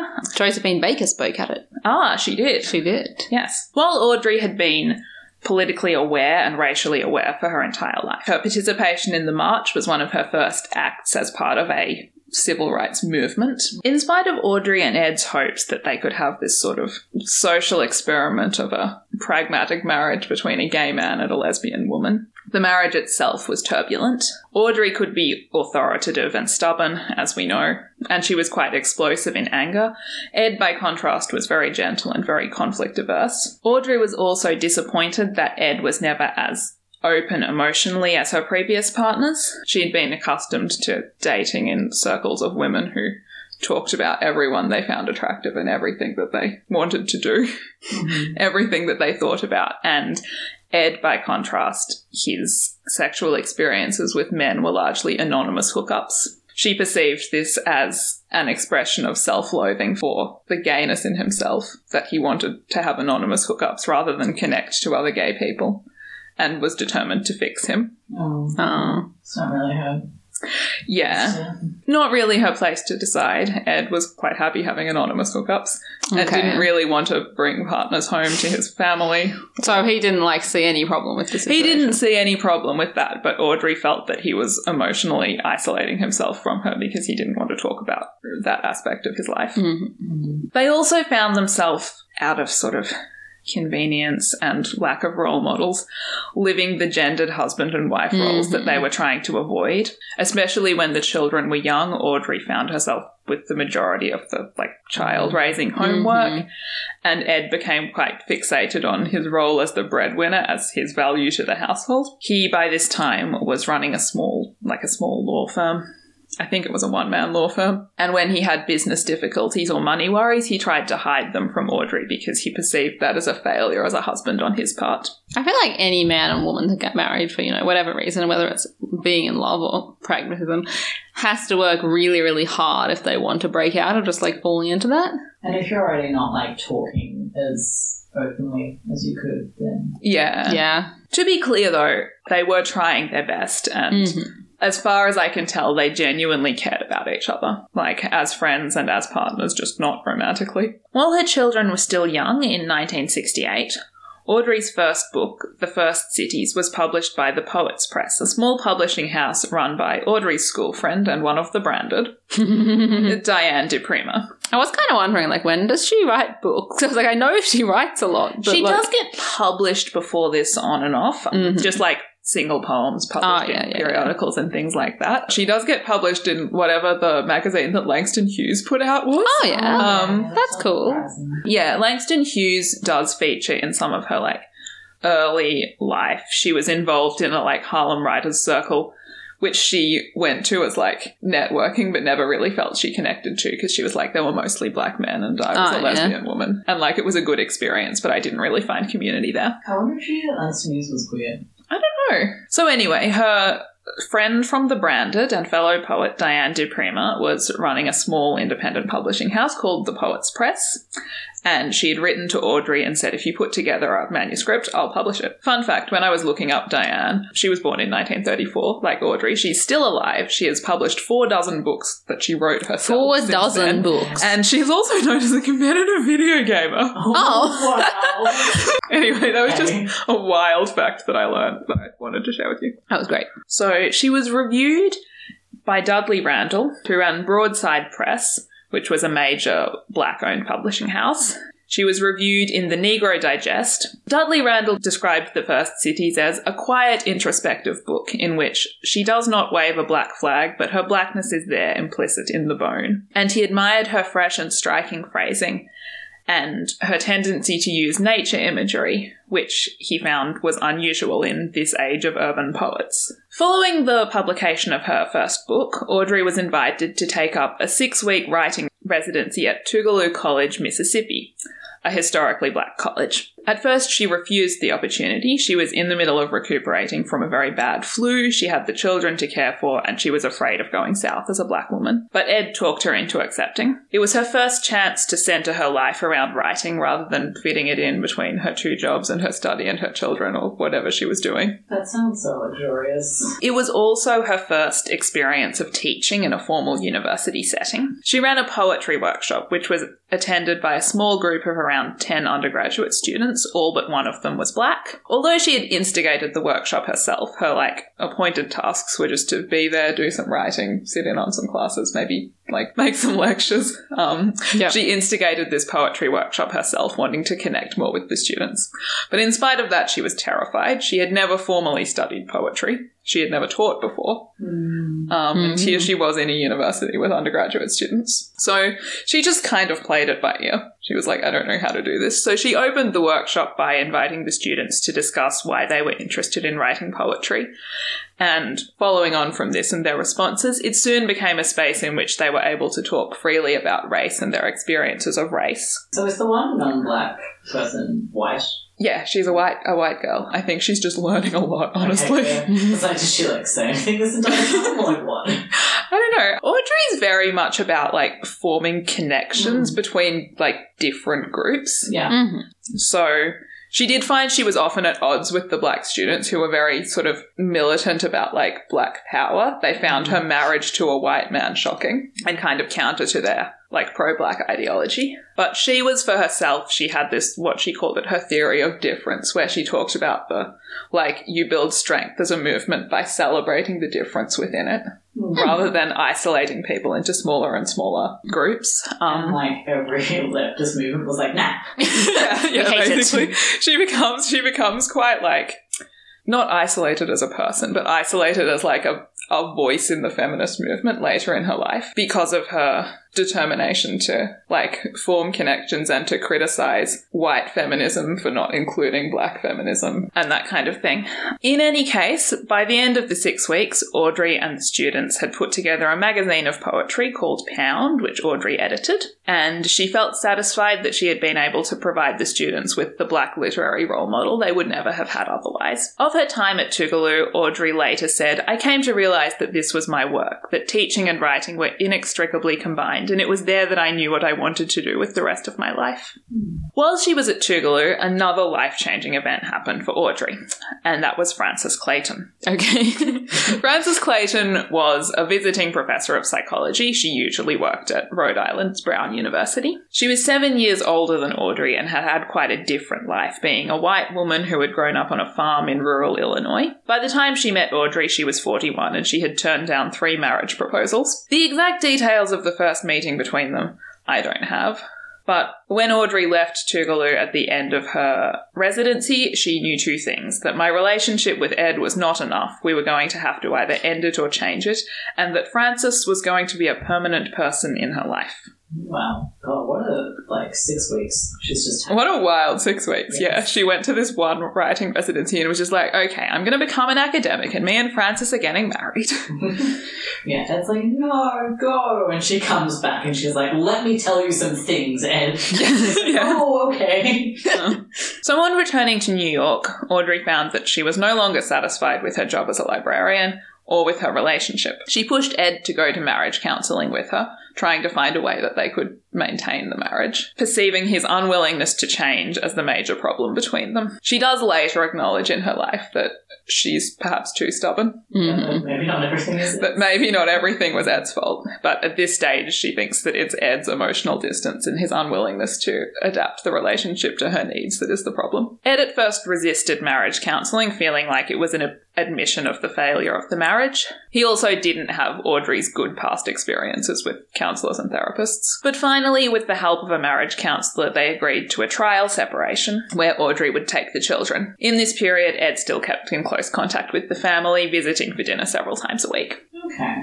In 1970, Audrey published another book of poetry, Cables to Rage, which contained mostly verses that she had drafted in her 6 weeks at the writing residency. This book was published by Broadside Press, which was, I mentioned before, one of the major black-owned presses, which was run by Dudley Randall, who had positively reviewed her book earlier, her first book. Cables didn't receive very much mainstream attention. Alexis DeVoe says the only published review that she could find was by a white man, Mike Doyle, who said, "Lord writes free verse, whatever that is anymore, of no note." However, she was becoming increasingly well-known in black arts circles. At the same time, on the lookout for academic teaching opportunities, Audrey approached the Dean of John Jay College of Criminal Justice about teaching a course about racism and urban race issues. So John Jay College of Criminal Justice had initially been a police academy, Okie dokie. But it had recently opened up to just, like, public admissions. What? It was like an academic police academy. So, like, you're not to, like, become a police, for police No, to for police to learn things, yeah. Okay. And they So- were like, maybe the public should know these things. Yeah, so it was open to public admissions. Most of the public admission students were Black and Puerto Rican students who were a little older than the usual sort of just out of high school, college age, because this was an opportunity to get into college that they hadn't previously had. The other half of the student cohort was policemen. Well, that's interesting. What's the racial demographics of the policemen? Apparently largely black and white. Uh-huh. Okay. So like a mix. Audrey remembers being terrified of the guns, which the policemen wore to class. Oh, why? Like, why? I think they just came in uniform. I don't know. I hate it. Imagine just being a teacher and half of your students have Guns, I know. Yeah. In spite of the, like, strange dynamic of the class, Audrey says that very good things happened in the classes. I wish I had recorded some of it. Again, she learned to teach her sensitive subject matter as she went along by asking the students questions and facilitating discussion between them. Mm-hmm. She does particularly remember one young white policeman student having a revelation and saying, "Oh, we're all just looking for someone to look down on." Okay. So she feels like it was a productive class, if a difficult one to teach. Mm-hmm. She said of her class, "The learning process is something you can incite, literally incite, like a riot. And then hopefully it goes on." Like a riot. Like a riot, yeah. Which I liked. She would work at John Jay College for like the next several decades of her life. Oh, okay. So it apparently worked out. I just really wonder so much about the thought process that went into her being like, that's something I could do. Teach the police about race. Yeah, she was so scared to teach that, like, poetry workshop. Yeah. And She's then like, I can... she came back and she's like, I can do anything now. In 1971, Audrey and Frances agreed to move in together, along with the two children. Because her separation agreement with Ed stipulated that she not leave the state, he was afraid of if she moved elsewhere, he would lose access to his children. Mm-hmm. Instead, Frances left her post at Rhode Island and her academic career and moved in with Audrey on Staten Island. After a time, Frances set up a private clinic as a psychotherapist. While at first Ed continued to see the children regularly on weekends, he gradually drifted apart from the family until the two main parents for Beth and Jonathan were Audrey and Frances. Audrey was always very aware of the absence of, like, adult male role models that she was providing for Jonathan. At one point, she paid a black male friend to take Jonathan on, like, outings on weekends. Okay.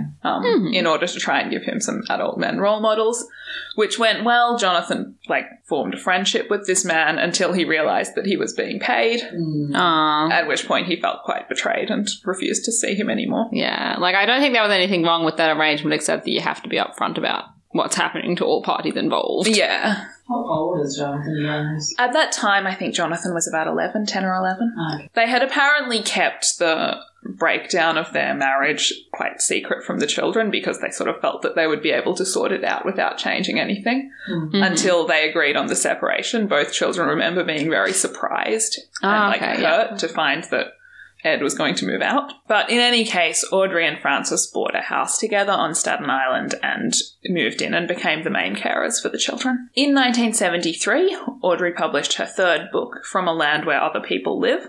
It was another collection of poems published by Broadside Press. Working with Broadside, Audrey encountered a lot of the same problems that I mentioned earlier that she'd had with, like, lesbian circles and black circles generally. Black activism, she found, was male-oriented and heteronormative, and she found it difficult to create space for a lesbian woman there. One of the poems in her original manuscript for From a Land Where Other People Live was entitled Love Poem and was an erotic poem to a woman, which I will read you now just so you have an idea of what you're thinking about while I talk to you about Broadside Press's reaction.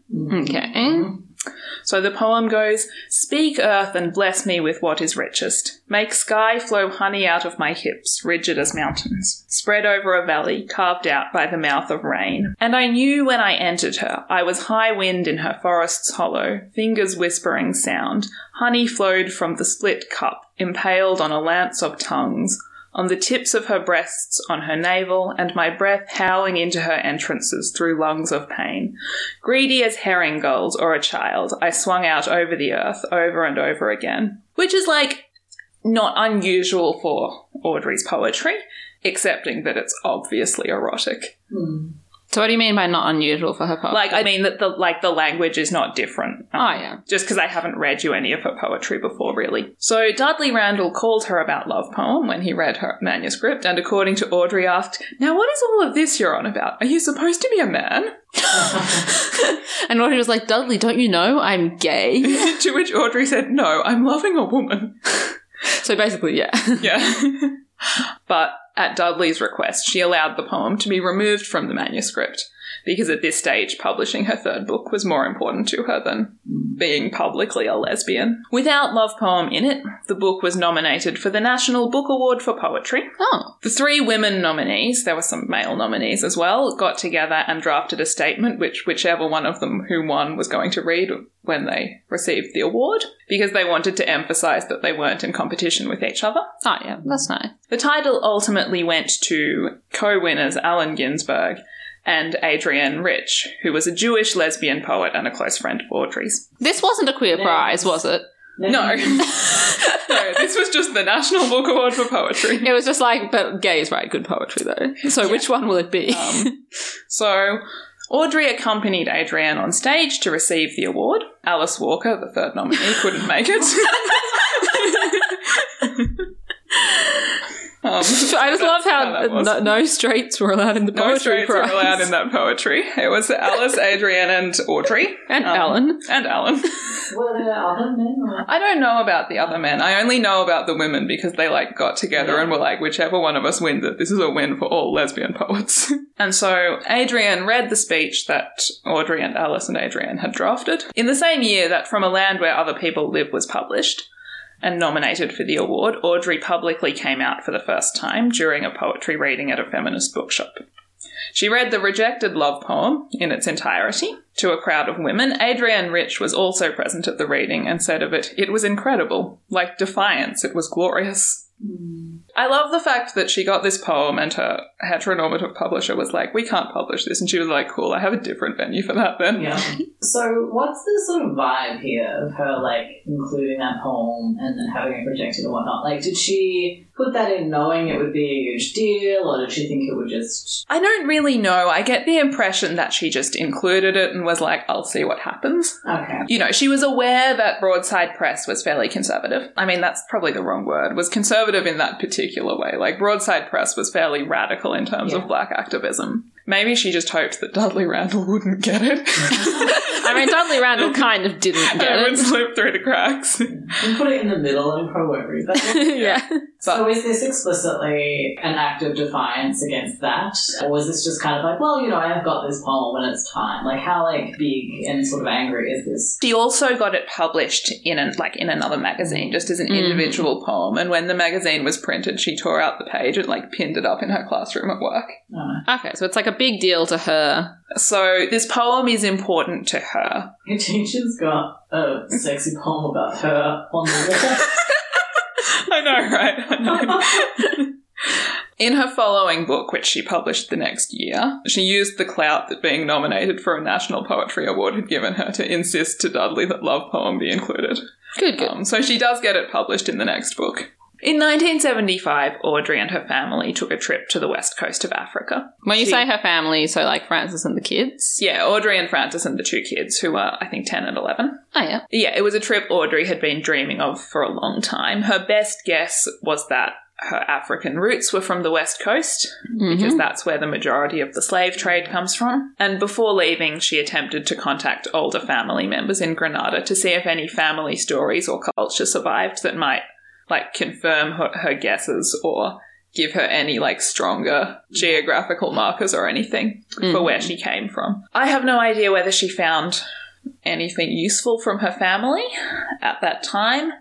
The trip that she planned travelled through Ghana, Togo, and Dahomey, which is now called Benin. So, to some extent, Audrey had romanticised Africa, imagining that she would find a kind of spiritual home there that she didn't have in America. And she felt very unsettled by how American she felt when she got there. The fact that Frances's whiteness still held power there was also quite I don't think surprising to her, but hurt her to some extent. She would notice how waiters and hotel staff deferred to Frances over Audrey and often assumed that Audrey was a nanny or an employee. Oh, yeah. Both her children were quite light-skinned because Ed actually had a Native American grandmother, Oh. but Ed's other 3 grandparents were white. Did Ed see himself as Native American? Do you know? Not as far as I know, but I didn't look deeply into Ed's cultural identity. She also found the interest that boys on the street showed to her light-skinned daughter Beth very disconcerting and threatening, she said. Fair. Travelling through Africa with 2 young children was also quite difficult and exhausting, both for the parents and the children. In spite of all these problems, Audrey found it quite fulfilling. In Ghana, she learnt proverbs that reminded her of things that her mother said to her as a child. That's good. She also recalls eating a sweet cake, which brought back memories of the West Indian bakeries in Harlem that she had grown up around. She found a spiritual connection with the indigenous religion of Dahomey, particularly to the bigender deity Mawulisa. Mawulisa is sometimes depicted as a pair of twins, Mawu and Lisa, a woman and a man, Oh, okay. and other times depicted as a single androgynous being. I guess that links before with, like, when we were talking about the butch femme thing and how that didn't resonate with Audrey, how she said, I want to be the woman and the man. Like, She was looking for something she had read in, like, research about spirituality in West Africa before. She had read things about, like, spiritual unity between, like, the 2 genders, which she found quite, like, a powerful concept. It spoke to her idea of, like, strength in uniting differences. oh, yeah. So she was particularly interested in Mawulisa and one iteration of Mawulisa, who was like one-breasted mother deity called Sebulisa. I did try and find more information about Sebulisa, but searching in English only came up with results about Audrey. Is she in Benin now or Ghana? She's in Benin. What Yes, she's language in do they Dahomey. speak in Benin? There are several languages, and the religion she's looking at is, one of many religions. Ah, okay, yeah. Sebulisa in particular, she says, was a local goddess. Ah, okay. So possibly just, like, specific to a small enough area that it's hard to find anything out that isn't connected to what Audrey said. Okay, that explains that then, yeah. I was just wondering if, because I know there was a lot of French colonization of Africa, for example, like if there is scholarship but it's in French or something like that, but if it's a very small area, there might just be none. Her trip to Africa does represent, like, a broadening of her Black identity and her sense of, like, Black culture and the Black movement as something which expands beyond the United States and the Caribbean and is a global community in her poetry and in her writing. After that, she increasingly refers to, like, African mythologies and, like, African cultural markers, like folk crafts that she became interested in. After her return from West Africa, Audrey became increasingly successful outside Black circles. Her newest anthology, Coal, was published by Norton, a white-owned and essentially mainstream press, and Audrey was increasingly invited to visit colleges around the United States to speak. While she travelled, Frances remained home and cared for the children. In the next few years, Audrey would travel to the Soviet Union for the African Asian Writers' Conference, to Nigeria for the World Black and African Festival of Arts and Culture, to Copenhagen for the World Women's Conference, as well as around America. This allowed Audrey to increasingly make connections with women of colour around the world. We see her use the term women of colour more and more in her writing, and her understanding of Blackness and women of colour as identities expands and shifts at this time. At one point she writes, "I realise now that when I was saying women of colour, I often was only talking about Black experiences." Ah, yeah. And at another time, she's very startled to meet some women from Indonesia who consider themselves Black, even though to Audrey that meant African ancestry, Ah, yeah. and don't consider themselves women of colour. They were, like, indigenous Indonesian women. Yeah. They considered themselves Dutch because of Indonesia's history, Ah, yeah. and they considered themselves Black, and they didn't like the term women of colour. Do They you didn't know apply that to them. why? I think it was just not a term which had any currency where they came from. Oh, yeah. They felt it was, it was an American term. Oh, yeah. I've heard Australian people say the same thing. Yeah. That they feel like it's an imported American concept. Yeah, and Audrey often expresses having to, like, change the way that she uses the terms that she uses or thinks about them. That one in particular surprised her because Blackness and its connection to Africa were so powerful to her, and she was very surprised to discover that there were people who conceptualized a broader blackness than that. She also became involved in activism in support of black women in apartheid South Africa. She didn't travel to South Africa a lot, but she formed an activist organization in the US in order to organize in the US to raise funds for them to promote awareness in the US. So you said she didn't go there a lot. You mean she did go there? She did visit South Africa as a speaker on feminism later in her life, but she didn't visit South Africa in order to do anti-apartheid activism. I don't think most of her anti-apartheid activism was done from a distance in the US. She also developed an understanding of a community of third world women during this time, which she extended to include black women in the USA, which she felt that in spite of living in a perceived first world country, shared the same experience of poverty and colonialism and white supremacy. Okay, yeah. As women in third world countries. Is that an idea that's gained a lot of currency, or? I've seen similar ideas just in terms of talking about the idea of the US as a first world nation being a myth, having this third world undercurrent. But I don't know to what extent that view is shared in black American communities now. In November 1977, Audrey discovered a lump on her right breast, which her gynecologist confirmed was potentially a tumour, and sent her for a biopsy. Although the biopsy revealed that the tumour was benign, Audrey was deeply shaken. Her breasts were very important to her as a part of her womanhood, and she felt that her body had in some way betrayed her. 10 months later, a second tumour turned out to be malignant, and not trusting chemo or radiotherapy, Audrey opted for a mastectomy. This was a difficult decision to her. For Audrey, like I said, her breasts and her womanhood were quite tightly linked. In spite of that, she made an intentional decision not to use a prosthesis. She wanted to deliberately reject societal expectations about what women and womanhood should look like. When she writes about this in her journals, she refers again to the one-breasted goddess Sebulisa. At least she had as a place that she drew strength from. Yeah, it's good that she had a model to look to that had already been important to her to help her with that. After the mastectomy, she recalled being struck by the lack of voices like hers talking about experiences with cancer. She said, "In the hospital, I kept thinking, let's see, there's got to be someone somewhere. A black lesbian feminist with cancer. How did she handle it?" Then I realised, honey, you're it for now. Oh dear. Did she write much about having cancer? She published a book called The Cancer Journals, which is part excerpts from her diaries at the time, part memoir, part essays, about her experience, about the ways that her race and her cancer and her sexuality interacted in her identity. I'm glad that the next black lesbian feminist with cancer would have something to turn to. Yeah. She starts adding cancer survivor to her, pithy little description of herself as, a black feminist, lesbian, mother, poet, warrior. Incidentally, the same year she had the mastectomy, she became a Pisces. How do you become a Pisces? So, over time, because of just, the way orbits line up and things, there are, changes over time. Is this by how a couple of minutes at a time? Secretly a 13th star sign that we just don't talk about? So she'd been born, on the cusp. half an hour before the end of Aquarius. And over time, because the changeover changed, she moved into Pisces. But she writes about it in her journal and is like, this is the year I become a fish. No, because you were still born at the same time. Your birth time hasn't changed. If you were born in Aquarius, you're still in Aquarius. Look, I'm not an astrologist. Nor am I. But I understand that astrology is important to queer culture.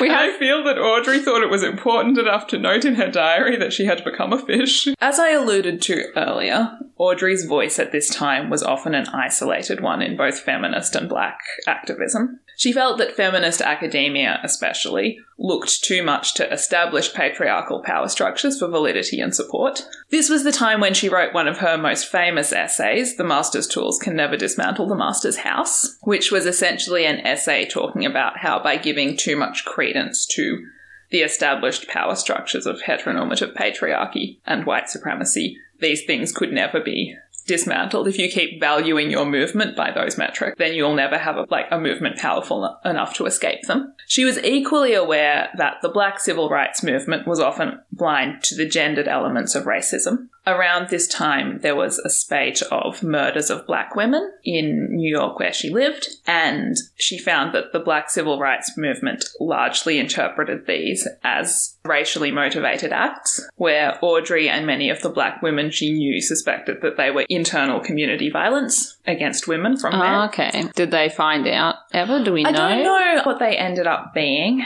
They may have never found the culprit. But it was an internal tension within the movement at this time that Audrey in particular, but other Black women, felt that the Black civil rights movement was denying the reality of the gender problems within the movement. As she got older, Audrey's relationship with other feminists and other Black lesbians became increasingly complicated in other ways. In her own words, she only knew how to relate to women as a mother or as a lover. And as the years passed, she found that the young feminists she knew and wanted to see as her protégés wanted her as a peer rather than a mentor, or would accept being her protégé for some time, but eventually wanted to be equal with her. Oh, yeah. I mean, that makes sense. Yeah, and she was often reluctant to make that shift or didn't really know how to. And often the women that she aspired to romantic or sexual relationships with were more interested in respecting her as an academic. So are her and Frances in an open relationship, I take it? Her and Frances are not in an open relationship. Oh. Alexis DeVoe did not ever mention it coming to a head, but Audrey never let go of her understanding of, open sexuality and, sex with friends. But she didn't feel she could explain that to Frances. And so she never tried. That's not great. Especially if you're still, acting on that.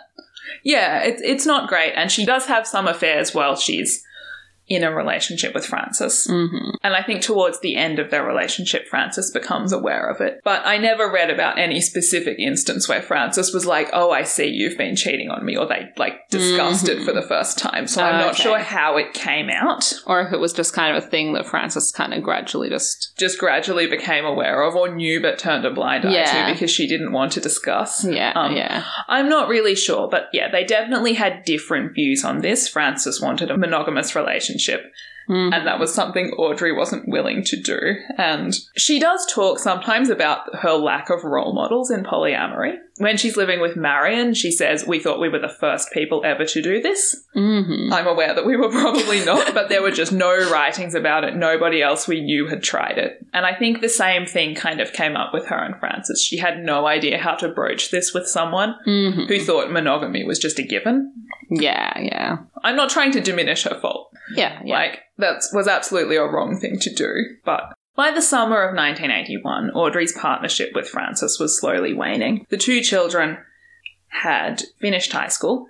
This was the summer after Jonathan, the younger child, graduated. She described herself and Frances as two crotchety women trying not to take it out on each other in a place we both love, and felt like their connection had become increasingly superficial. She complained in her journal that she was tired of conversations about wildflowers, birds, and shopping chores.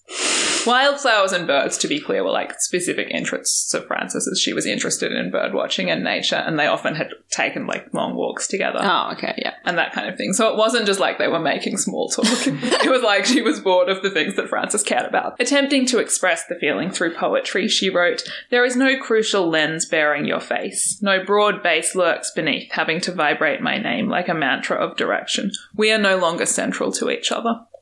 I hope Frances didn't find any of this out by reading poems. I hope not, yeah. That's true, yeah. It doesn't sound like Audrey had really worked out communication, so... No. And it was in her breakup with Frances that she comes to realise that sometimes she is at fault. She comes to realise, she's perhaps I was too fixated on being right, and sometimes I am not right. I'm afraid so, Audrey.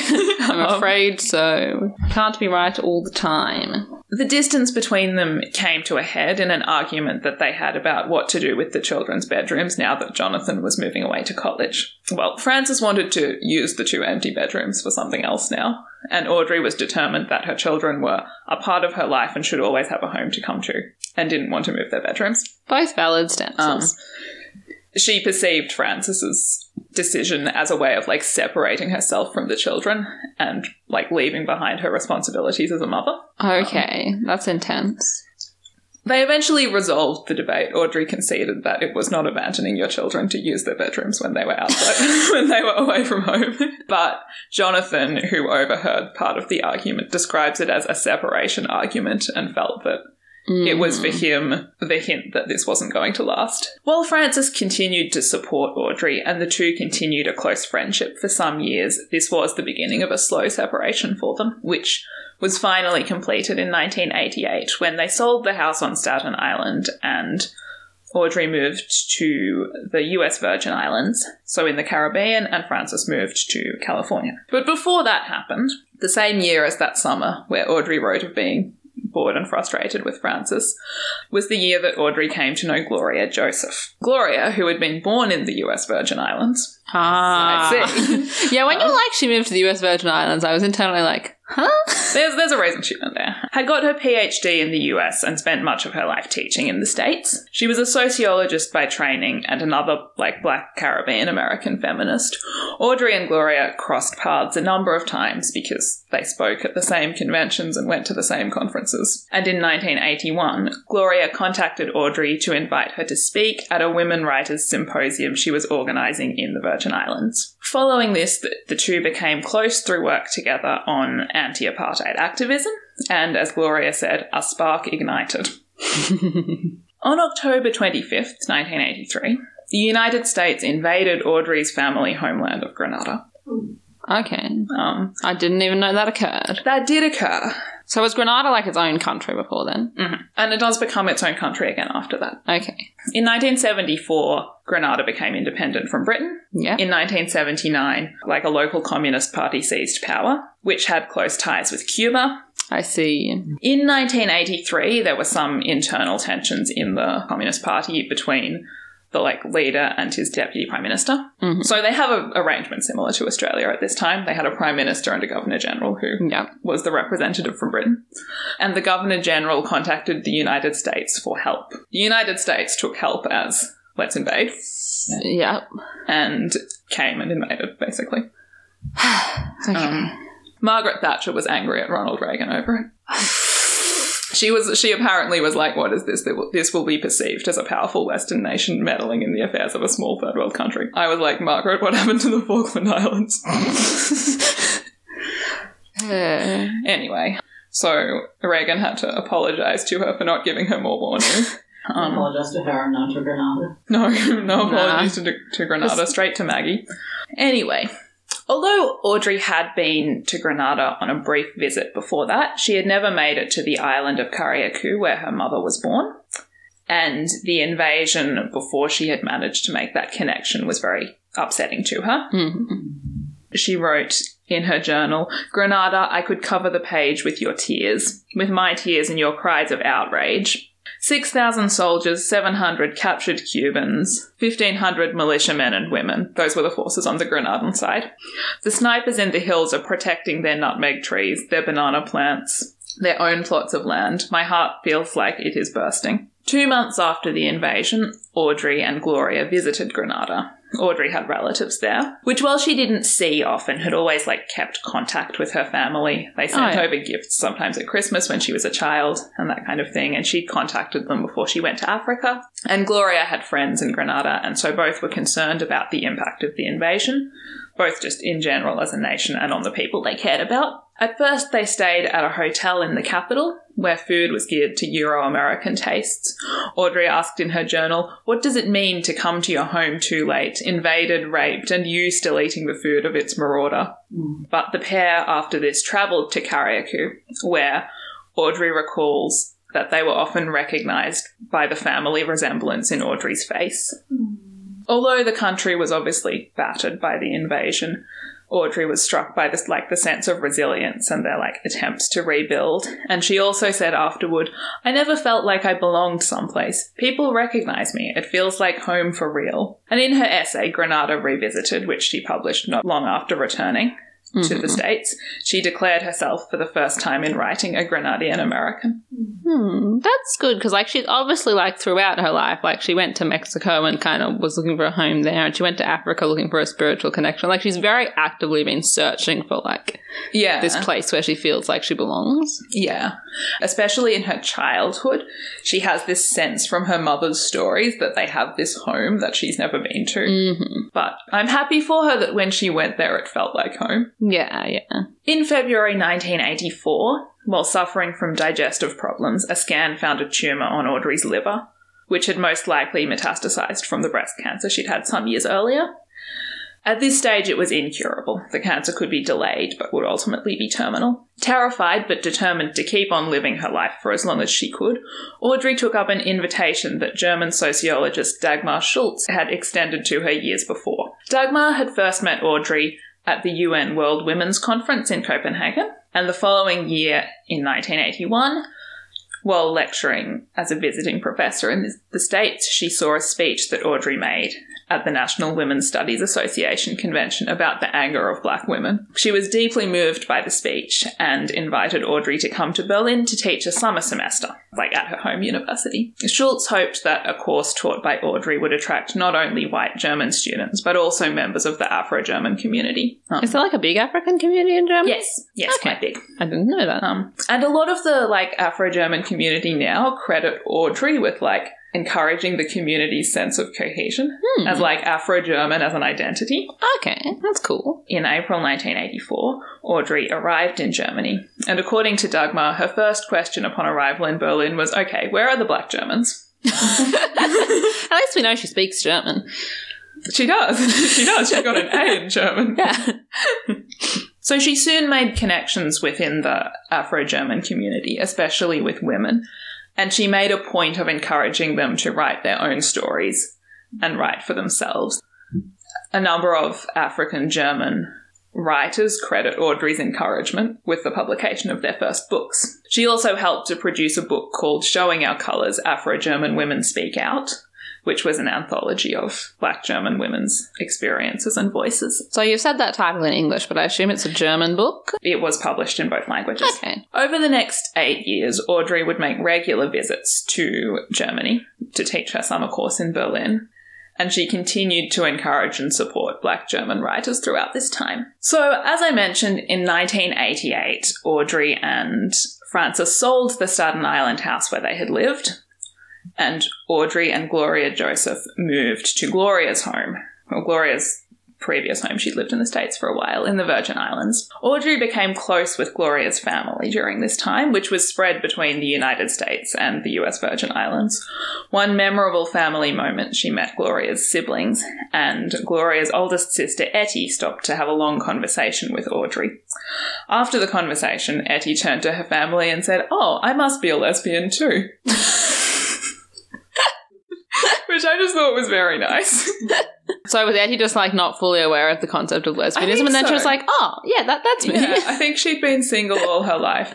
And also to Audrey, being a lesbian is as much about forming communities of women as it is about, like, one-on-one attraction to women. Mm-hmm. So it's also possible that Etty, on speaking to Audrey, was like, lesbianism can also be prioritizing relationships with women in your life, regardless of whether they're romantic and sexual, and was like, oh, I identify with that. Oh, yeah. While Audrey and Gloria continued to travel when Audrey was well enough, for the rest of Audrey's life, they made their home in the US Virgin Islands.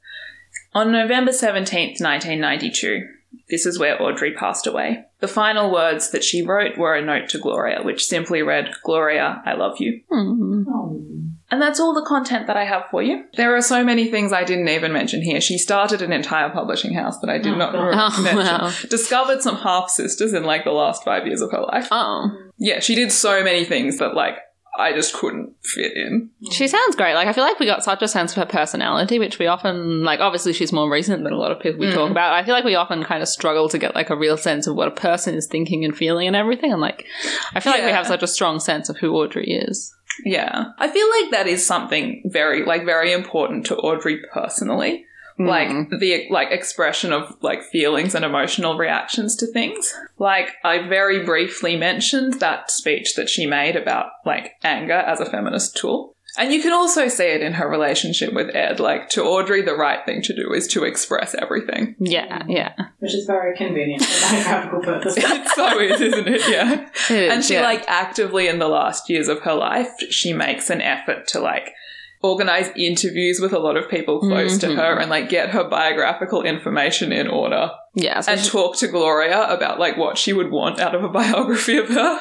that's good. I'm glad she did that. Thanks, Audrey. Everyone else take notes. Yeah, like, she was very conscious of, like, the legacy that she was leaving as, you know, the first, like, black feminist lesbian that she had ever seen. Like, I think she was very aware of going through her life with no role models for what she was, and she didn't want that for everyone else. Good on her. Thank you for listening. This has been Queer as Fact. I'm Irene. I'm Alice. I'm Eli. If you liked what you heard here, you can find the rest of our episodes wherever you found this one. If you found us on Apple Podcasts especially, you can leave us a review. This really helps us to reach new listeners. You can find us on social media on Facebook, Twitter and Tumblr as Queer as Fact, or you can contact us directly by email at queerasfact@gmail.com. If you want to offer us financial support, you can buy our merch through Redbubble, or you can support us through Patreon. Our patrons voted on this episode. Joining our patron at certain levels gives you the opportunity to vote on upcoming episodes. I will be putting up a list of sources for this episode on our website, queerasfact.com. I'd like to acknowledge the Yalukit Willam clan of the Boonwurrung. We pay our respects to their elders past and present and acknowledge and uphold their continuing relationship to the land on which we record this podcast. We will be back on August the 1st when Eli, Alice and Jason will bring you the second part of their Achilles and Patroclus extravaganza. Thank you for listening and we'll see you then.